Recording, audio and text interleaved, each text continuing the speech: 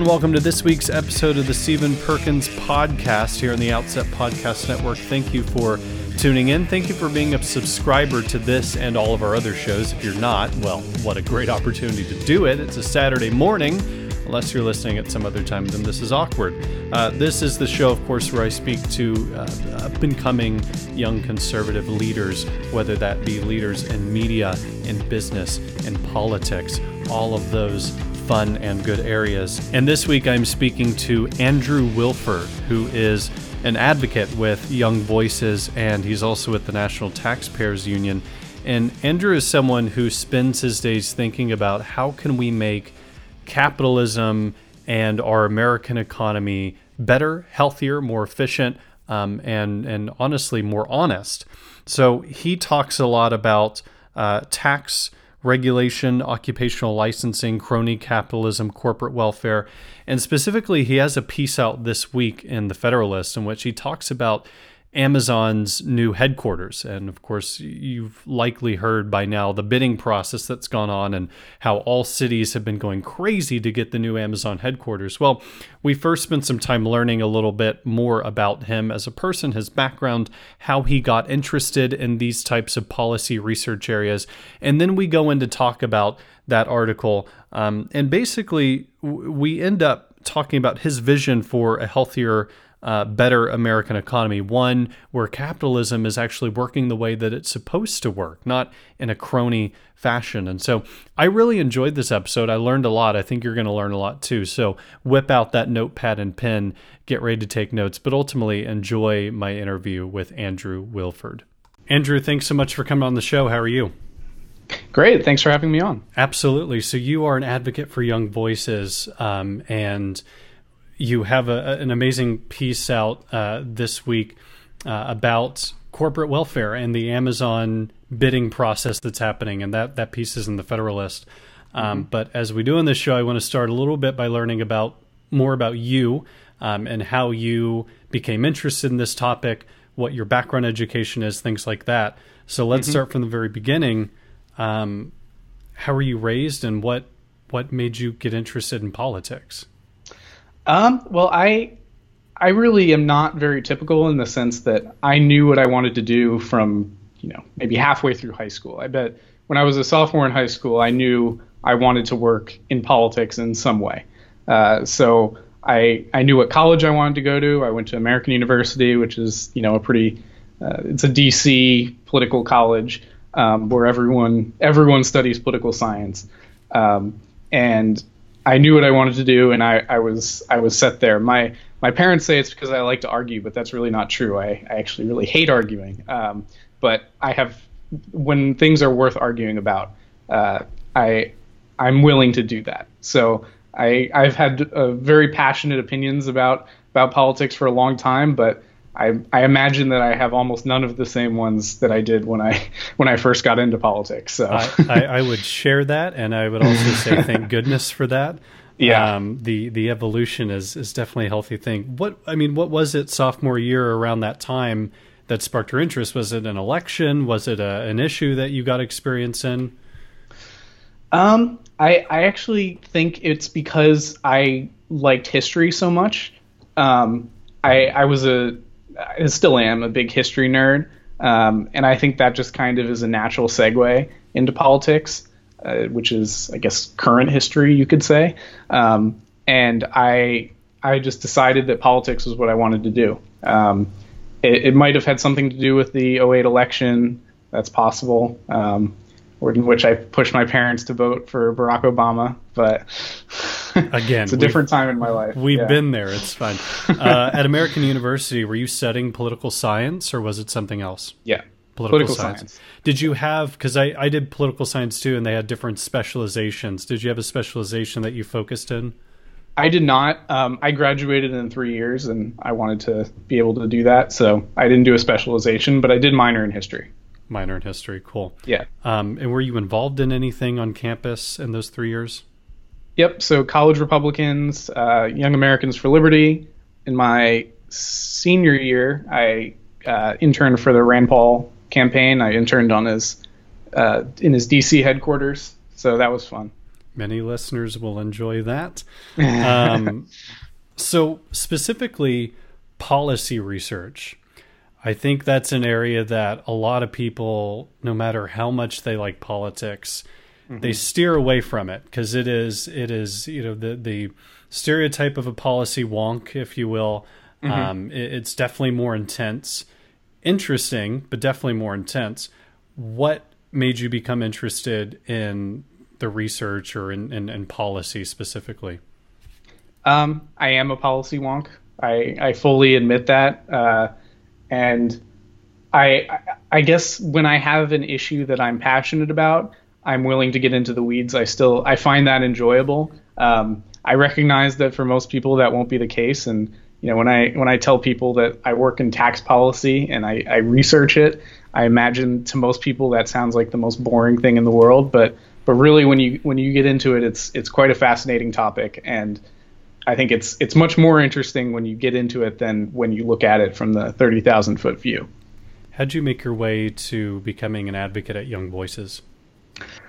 I think really that, honestly, I don't remember exactly who recommended it to me, but I think really I was just looking for an opportunity to write about things I cared about and, get published, which is it's very intimidating when you're, a younger person to try to pitch something to a publication. It feels like you have to have a ton of almost arrogance to do that with all the qualified people. You're a 20-something and you're going to pitch something to a publication. But, Young Voices helps you to originally it gives you that sort of qualification, I guess, an organization to put your name in front of.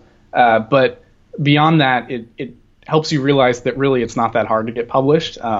If as long as you're knowledgeable about something, you can get published. And Young Voices helps a lot with that. And that was just something I was recommended to join. And I guess that was about a year ago, and feels a lot longer than that. But so about a year there, were you always writing about the kind of tax policies your main area, or is that right?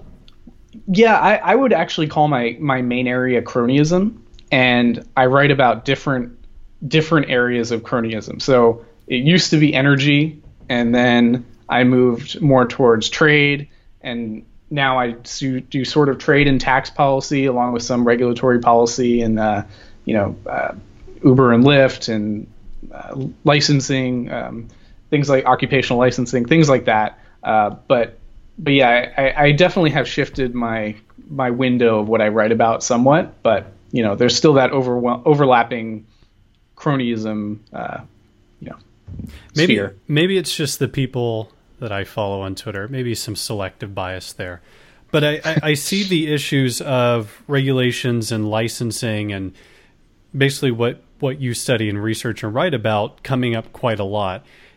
Does it? For someone who doesn't have the background on it, does that seem like an area that is getting increased interest? Yeah, I think definitely. I think occupational licensing in particular has exploded recently, but I think regulation also, and I think trade sort of has as a result of the recent election cycle. There have been more people who've sort of been pushing back against protectionist impulses that a lot of people have. But yeah, I think that it's definitely a growth industry as far as writing about things goes. So let's talk a bit about corporate welfare, cronyism, everybody's favorite topics. So your piece for the Federalist, published this past week, talks about the Amazon search for a second headquarters. This is something that I think most people have heard about, especially if you live in a big city. Your local government is probably trying to get them to your area in some way. Probably. I'm moving in January to Kansas City, and there was a there was a Clickhole article recently saying that the Kansas City mayor and the Pittsburgh mayor were just fighting to the death while Jeff Bezos watched on.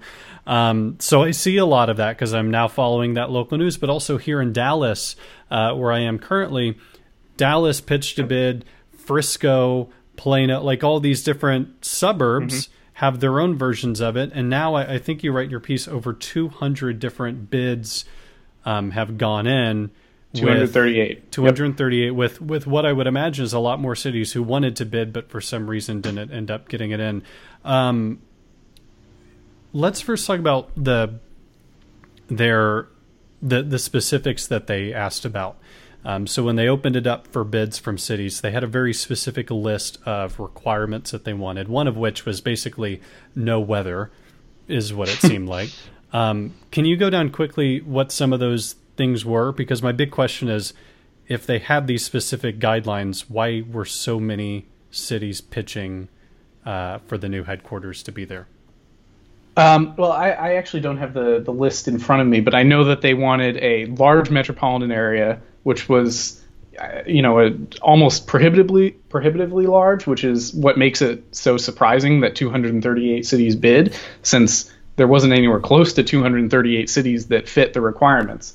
As to why all these cities put in bids when they very clearly didn't meet the requirements, I think it's essentially the same reason that, you kept writing the same thing on your Christmas list every year, even though you knew you'd never get it. Because why not, right? They might as well put in a bid. I mean, Amazon was offering 50,000 jobs for average compensation of over $100,000, as well as, pushing the economic investment they would put in the area. So, I mean, that alone is enough to make any mayor's, eyes turn into dollar signs and start thinking of themselves as the next big tech hub. So, it's hard not to have that immediate reaction. So why not submit a bid, And you wrote that most mayors were doing this not necessarily for the benefit of, I mean, obviously these are jobs coming to their cities, but they saw this as an opportunity to increase their own political profile, to secure re-election, things of that nature. City councils were very much so on board with them. What seems like to me, it's been just this huge outpouring of cities kind of begging this major company, when in these same cities were probably a lot of small, medium-sized businesses that could probably use some assistance from the local infrastructure. So you write about that in your piece. Why do you think that? I mean, obviously increasing political profile, but one thing you mention is that there's a disconnect between people who believe that government and large companies work together in a way that hurts America, and also a majority of people who think that cities offering these incentives to Amazon is a good thing. Yeah. So, well, I do want to make clear that I think that when, mayors start thinking of the potential for their political career, I don't think that's the main focus. I think that that's something that goes on in the back of their heads, but I don't think they're just doing it for the purposes of their career. I do think they genuinely believe that this will be good for their city or their locality. I think that there's a tendency to, you mentioned the disconnect. I think the reason why there is that disconnect is that the word crony capitalism is fantastic branding for getting people on board with, opposing crony capitalism, but it's terrible branding for having people actually understand it. I think that when people think crony capitalism, they think political leader and business leader get into a back room, cackle evilly and draw out some plan to take over the city. I think most often that happens. Don't get me wrong, that does happen. But most often it's much less private and it's much more innocuous seeming. It'll be things like, and the Amazon bid is a perfect example. I mean, it's not like Amazon colluded with 238 mayors to come up with some evil proposal. It's things, the real definition of cronyism is where politicians and business leaders do something that benefits just those two parties, but not the economy as a whole. And that's really what this is. But people don't make that connection because they're thinking of cronyism as just this sort of nefarious action between two hyper selfish organizations or individuals. So there's not always a negative intention behind it. You're saying right. that it's often, and it's done in the open. It's not always backroom deals. And with the case of Amazon, I mean, I think it's fair to say Amazon was very. They want another headquarters location. They're accepting bids for it. Nothing inherently wrong with that. There were some things that Amazon asked for cities. One of those was tax breaks or tax exemptions. Yeah. Can you go into detail about some of those requirements, requests, demands? Yeah, so they asked for, well, I think the exact quote was something like, they recognized that it may require special incentive legislation, which essentially means when a city will pass a special tax break that only goes to Amazon.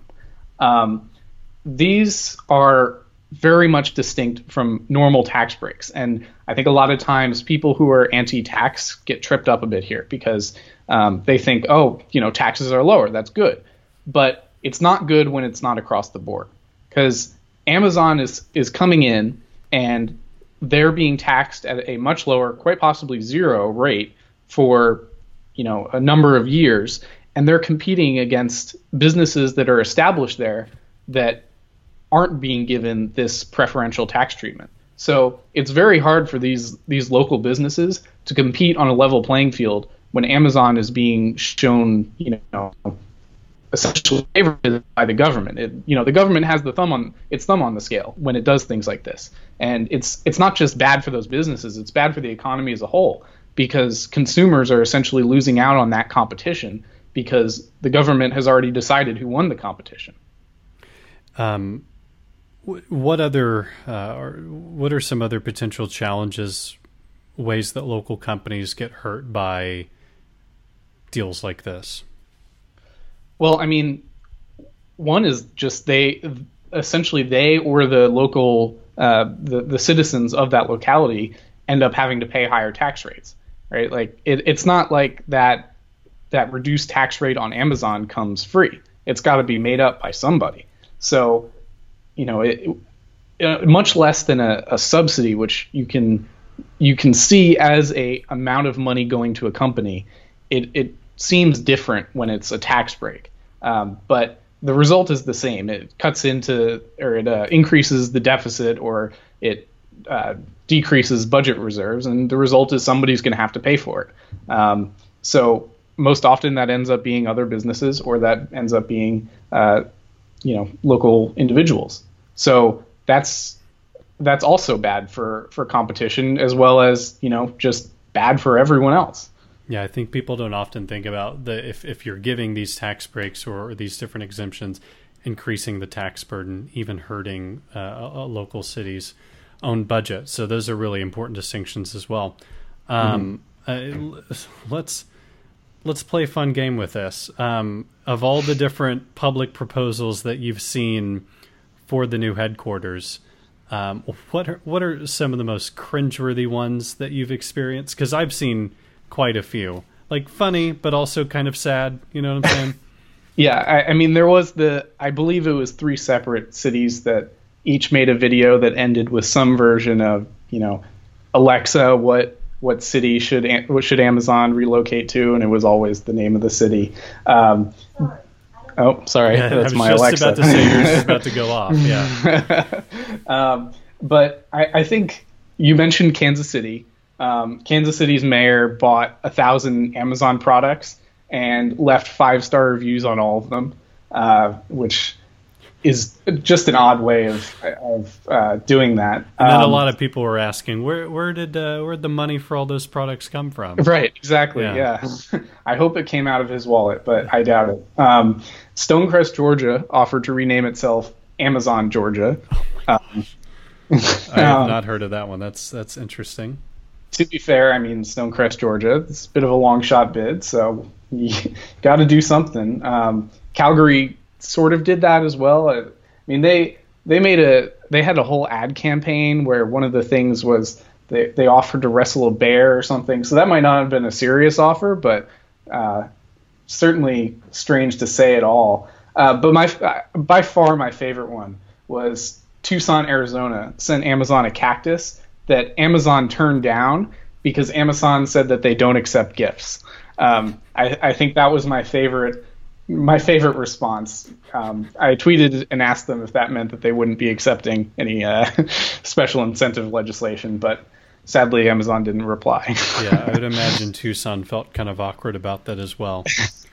Well, your piece mainly focused on Amazon, but I see this as one of those things, corporate welfare out in the public. As we said, it's not always this backroom deal. What are some other examples of this public corporate welfare or cronyism that we see that we may not necessarily recognize as such?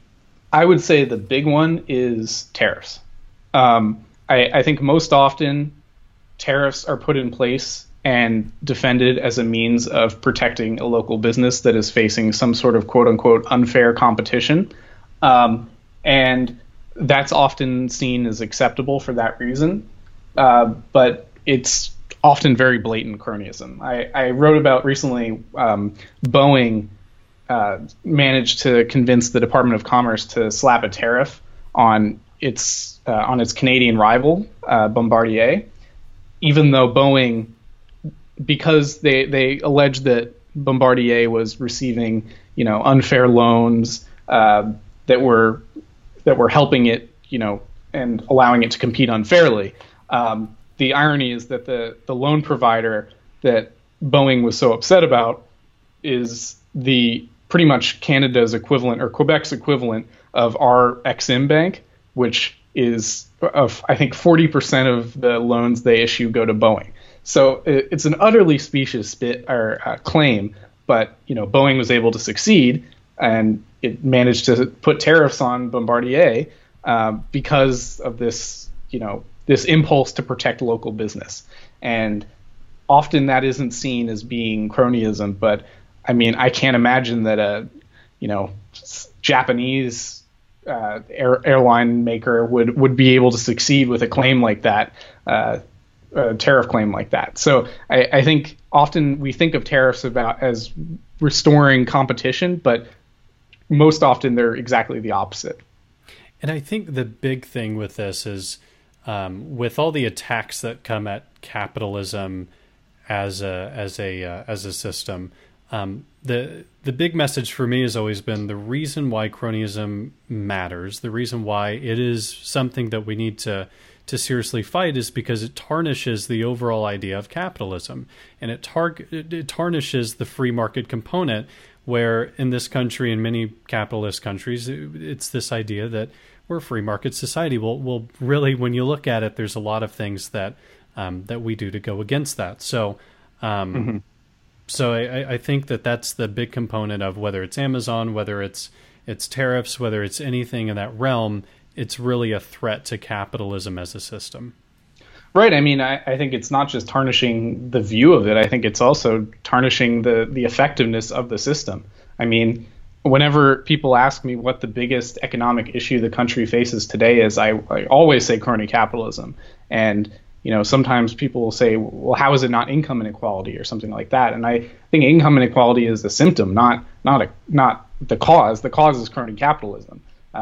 When you look at all the ways that regulation shuts down smaller competing businesses, when you look at occupational licensing restrictions that keep some people protected in an industry while not allowing other people to join into them, when you look at tariffs that favor some businesses over others, all these things, they contribute to a system in which the more powerful and the more well-connected businesses or people end up with the power, and by virtue of that, the money. So, this is the real thing that's keeping us from a truly competitive system that is for the benefit of the consumer.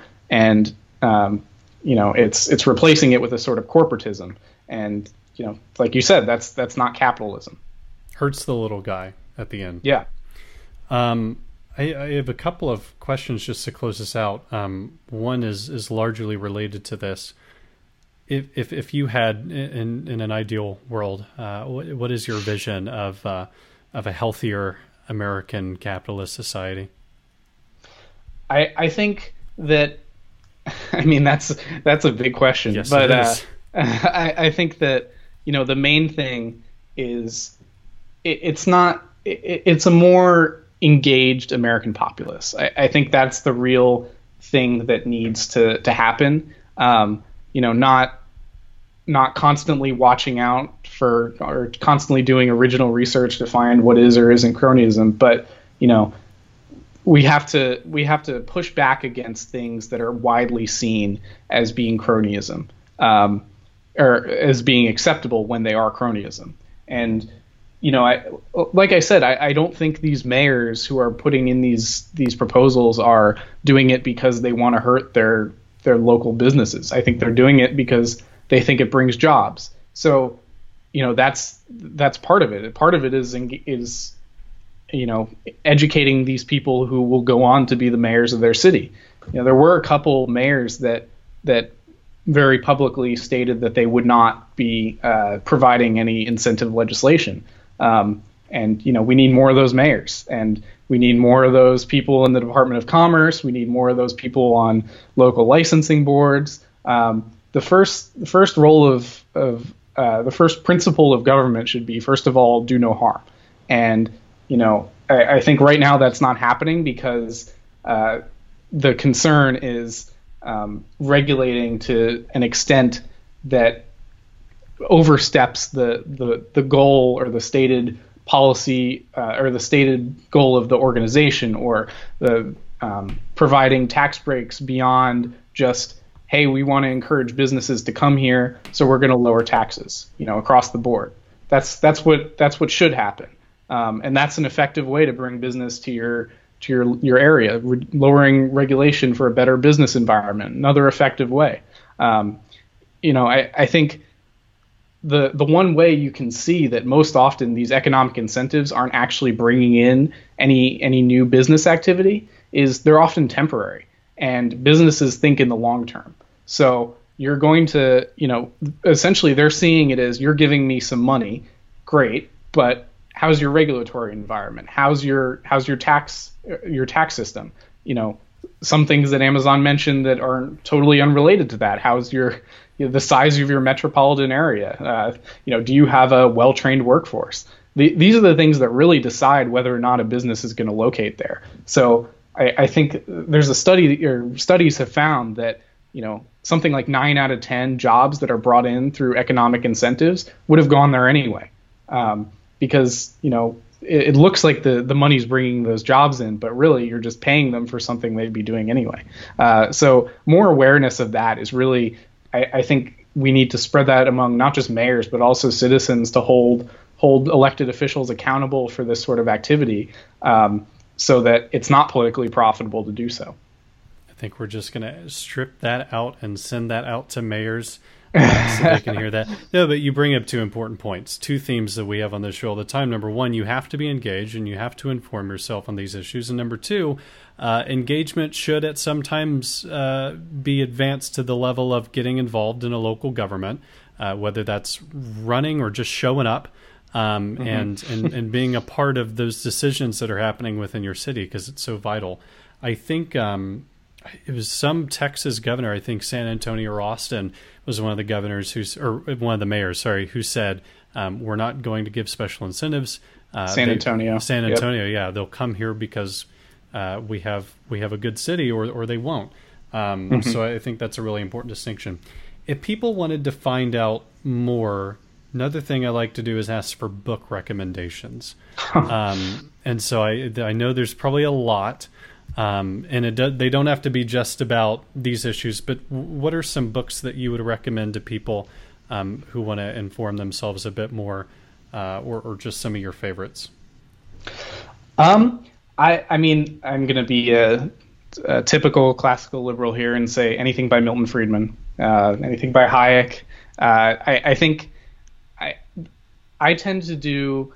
I like to inform my ideology through books by some of these, important thought leaders behind free market economics. And then in terms of reading, or in terms of article reading, I think there's always great stuff on Reason. check out the National Taxpayers Union if you want to learn more about some of these tax issues.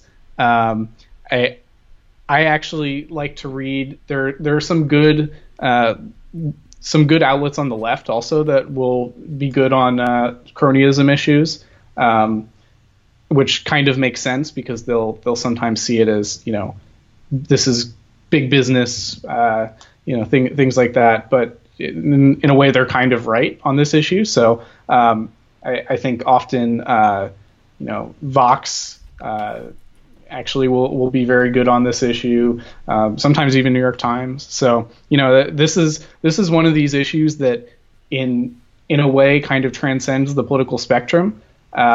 So it is a good way to engage with some arguments on the left, because there are plenty of arguments from the left that come against or that take on this issue. So it's a great issue for collaboration with people on the other side, which there's not many opportunities for that anymore. So it's great to take it when you can. Yes, I like to hear about that. My go-to has always been criminal justice reform. That's what we can work across the aisle on.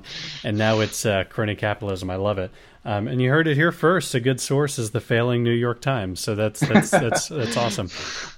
Speaking of news, what is your media consumption diet? How do you cut through the noise of all the news that happens out there? Where do you get your news? Things like that.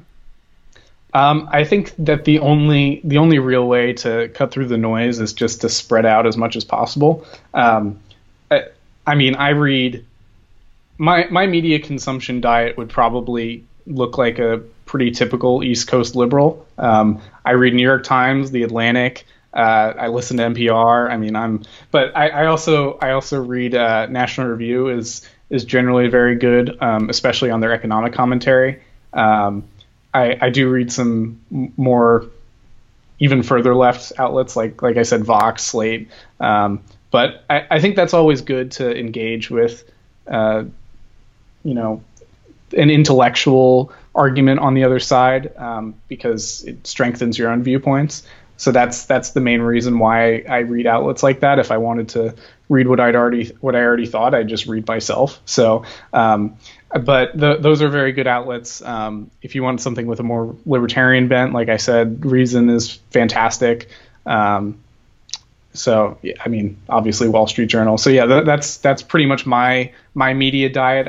I take a little bit from everything, but I definitely try to diversify. That helps me keep from getting too far into a bubble, which isn't hard in DC, I suppose. But very true. I thought you were going to say that the best place to get news is on Twitter, because that's when the quality filters are great. That's actually very helpful for getting up to date information. Yeah. As long as you're following the right people, is what I would say. So help them follow someone of quality. How can people find you online? I am on Twitter at Policy Wilford, and Wilford is spelled Wilford. Awesome. Andrew, thanks so much for coming on the show. Thank you for having me on. I want to thank Andrew one more time for coming on the show, and I want to thank all of you for listening to this show. There's so many things you could be doing with your ears and your time and your attention, but you've chosen to lend all of those things to me and my guest, and I appreciate it. And this is a very weird outro, but you can find all of our other podcasts at Outset by going to outsetmagazine.com/podcast. You can follow me at Twitter and Instagram at Stephen_Perkins, Facebook.com/Stephen Perkins, or find Outset Network on Twitter, Instagram, and Facebook. Make sure to check out all of our other shows. Until we speak again in our next episode, God bless. Take care.